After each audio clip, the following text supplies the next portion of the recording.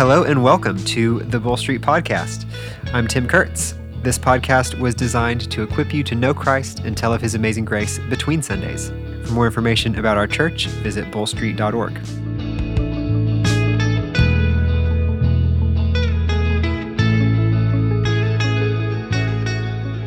Well, I am very excited to finally have some original content on the podcast. We did the summer series.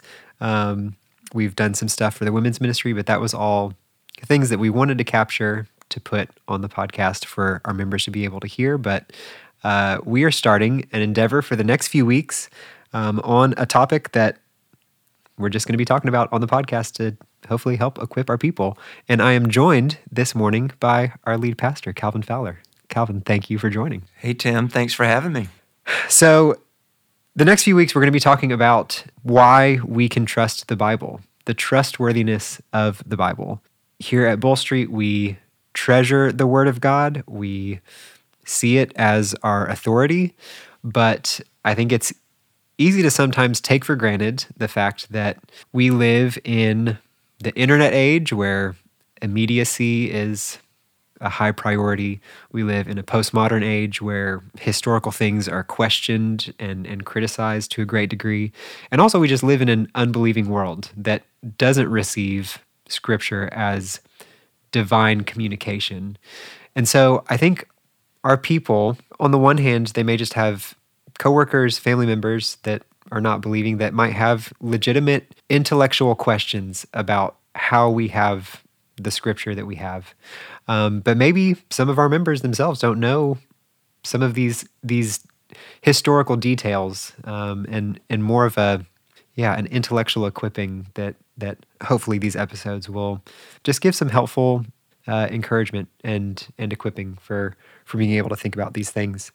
Well, Tim, also for the believer, just thinking about how sometimes people feel like that they've got to know the original language in order to be a faithful Christian. Like if I knew Hebrew or I knew Greek, then I would be a better Christian. And I really hope that this segment will help faithful Christians know that they can trust their Bibles, their English translations, and they can pursue Christ and grow in the grace and knowledge of Christ through faithful translations of the Bible like we have today. So I hope maybe that will be a benefit for believers as well. Yeah, absolutely. So this morning we're starting with translation. Just very fundamentally, how do we know that this Bible that we have, that I can go to the store and purchase a Bible, how do I know that that is the Word of God and coming through Hebrew and Greek? You're right. I don't know Hebrew and Greek.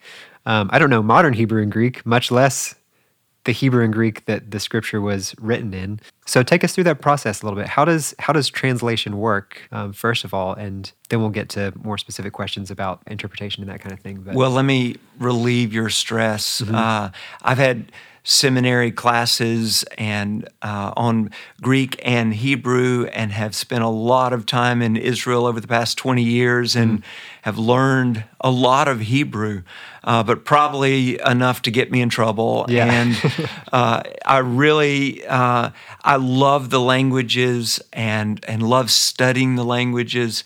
But I rely heavily upon wonderful resources that are available, and I use my Hebrew Bible and my Greek Bible, and I also use the tools that are available to help me with scholarly work and translation and really understanding for faithful interpretation.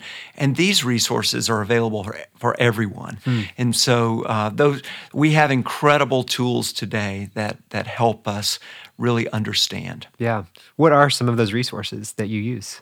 Well, there's a program called Logos that's available for your computer that has so many different Bible translations in Greek and Hebrew and commentaries, and it's an incredible library of resources that can be purchased at multiple levels for those who are just wanting to understand more in their own Bible reading and study, to Sunday school teachers to those who are pastors and preaching regularly.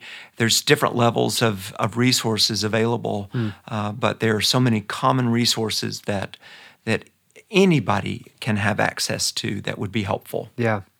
You mentioned the multiple translations that we have in English. I think that we don't realize sometimes how blessed we are to have so many translations in our language. But how did we get there? How do we have so many English translations? And what are some differences in the kinds of translations that we have? Well, I think one of the main reasons for so many different translations is the different philosophies behind the translations in accuracy and readability.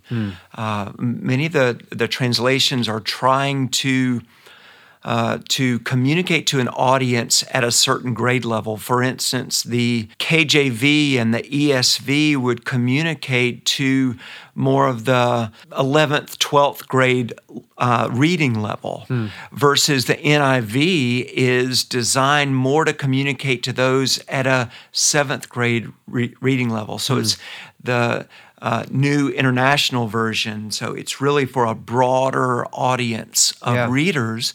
And so even the language that's used in English is more accessible, one is maybe a little bit more formal. And so that's one of the reasons. But the different translation philosophies, one translation philosophy would be more of a thought for thought. We want to take the original language and communicate it in a thought for thought or paragraph, or kind of a trying to communicate the idea rather than the exact words and the word order. And so the ESV is more of a dynamic or a formal equivalent, is what they're going for. So that you can count on the words, and that's important for study. And so where they're translating a word and they're going to consistently translate that word, and so when that word in the English is used, it's going to be consistently translated that way. Rather than trying to just get the thought, they're really leaning heavy on the words and the exact words. And that's one of the reasons why I love the ESV, is that formal equivalence. It's not just thought for thought, it's more geared towards word for word. And so you can look through the English language and see to the Greek and Hebrew that's behind it. Yeah. And that's wonderful for study and public reading and proclamation. I'll give you an example. When we came to Bull Street 13 years ago, the Bible that was in the pews was the Good News Bible. And it was more of a paraphrase, which is not appropriate for study and public reading. It's wonderful for reading behind the scenes and devotional, and but it's not good for study because it's not word for word. It's not a formal equivalent. It's a paraphrase of the idea in the text. But when you're studying Scripture, especially in preaching and exposition of Scripture, you need a translation that is a formal equivalent. A word for word as close as possible, that maybe would smooth out the order, because if you just go word for word from Greek to English, it's going to be wooden, and you might not even be able to understand it because it's so wooden.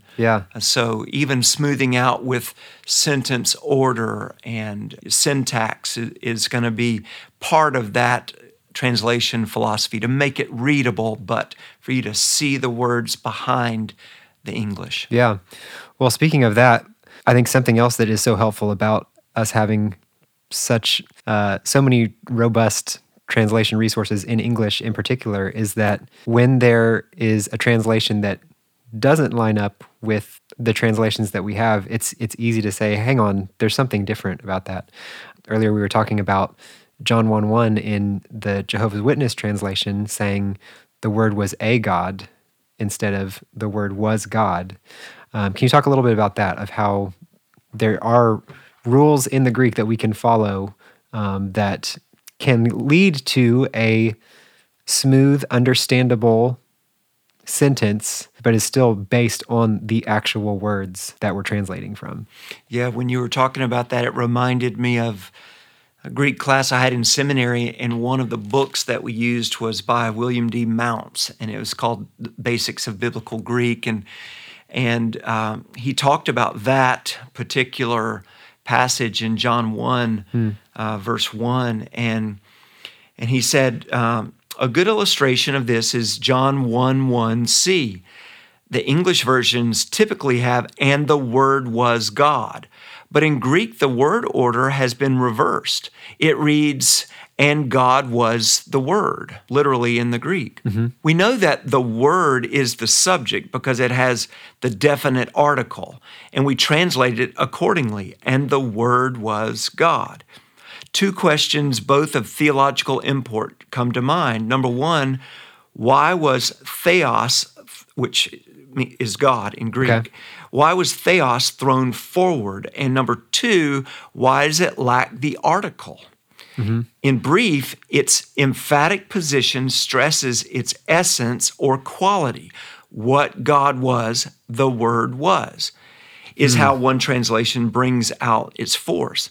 Its lack of a definite article keeps us from identifying the person of the Word, Jesus Christ, with the person of God the Father. That is to say, the word order tells us that Jesus Christ has all the divine attributes that the Father has. Lack of the article tells us that Jesus Christ is not the Father. John's wording here is beautifully compact. It is, in fact, one of the most elegantly terse theological statements one could ever find. Wow. So that was William Mounce in his book, Basics of Biblical Greek, talking about that. Yeah. And you're right, the New World Translation by the Jehovah's Witnesses, they say because there's no definite article, they translate it as the Word was a God, which is wrong. Yeah. It doesn't take into account the rules of Greek syntax and grammar. Yeah. And so all of those translations, we see it clearly. All the translations into English say the Word was God. Praise the Lord. I had just one final thought, thinking about word for word versus thought for thought translations. Just from my own experience, when I'm studying to teach, I find the thought for thought translations, particularly the New Living Translation, or even paraphrases like the Message, to be helpful in meditation. You were saying that kind of the closer word for word translations are going to be more helpful for study because you want to know when a word is being translated one way, it needs to be consistent, and we need to know what the words, where they're coming from. Do you think does that depend on the genre of scripture that you're studying as well? Like, do we need to have more word for word in something like an epistle from Paul versus a thought for thought translation might be more helpful in a psalm or something like that? Or do you think that generally a translation style is a translation style and we need kind of both all the time? Or I don't know. What are your thoughts on that?